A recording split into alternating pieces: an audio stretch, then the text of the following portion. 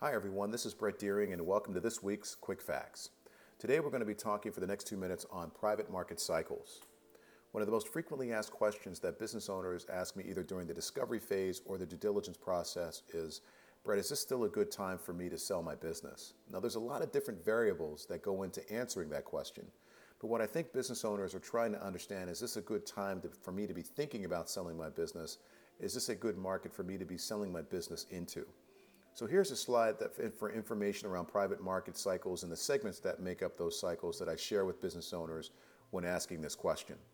On the slide, you'll find that there are 5 different private market cycles, roughly lasting about 10 years. And within these cycles, you'll see that there are 3 different segments. There's a deal recession segment, which is a buyer's market. There's a prime selling time segment, which is the seller's market. And then the third segment is a segment of uncertainty, which is a neutral market.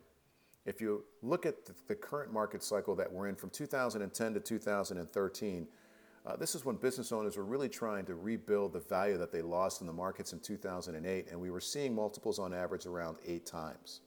From 2013 to 2017, wow, we've seen some historic multiples and historic offering prices from both financial buyers as well as strategic buyers in this current market. And then the great debate is, have we started to move into the third segment of uncertainty based on interest rates and some of the geopolitical noise that we're seeing in the economy? So answering this question, I usually ask the business owner one question, which is, do you feel like you have another 5 years in the tank to really be able to take this business to the next level?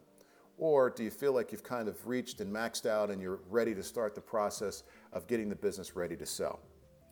If you feel like you have another 5 years in the tank, well then this might be a great time to recapitalize, bring in a financial partner, and allow them to create an acquisition strategy to really add some acquired growth to your business and maximize the value of the business.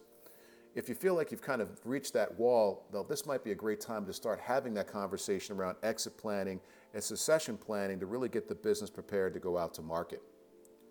I hope this is something that was helpful, and I hope that you all have a great week. If you need to reach me, you can reach me at brett@the-exitpc.com.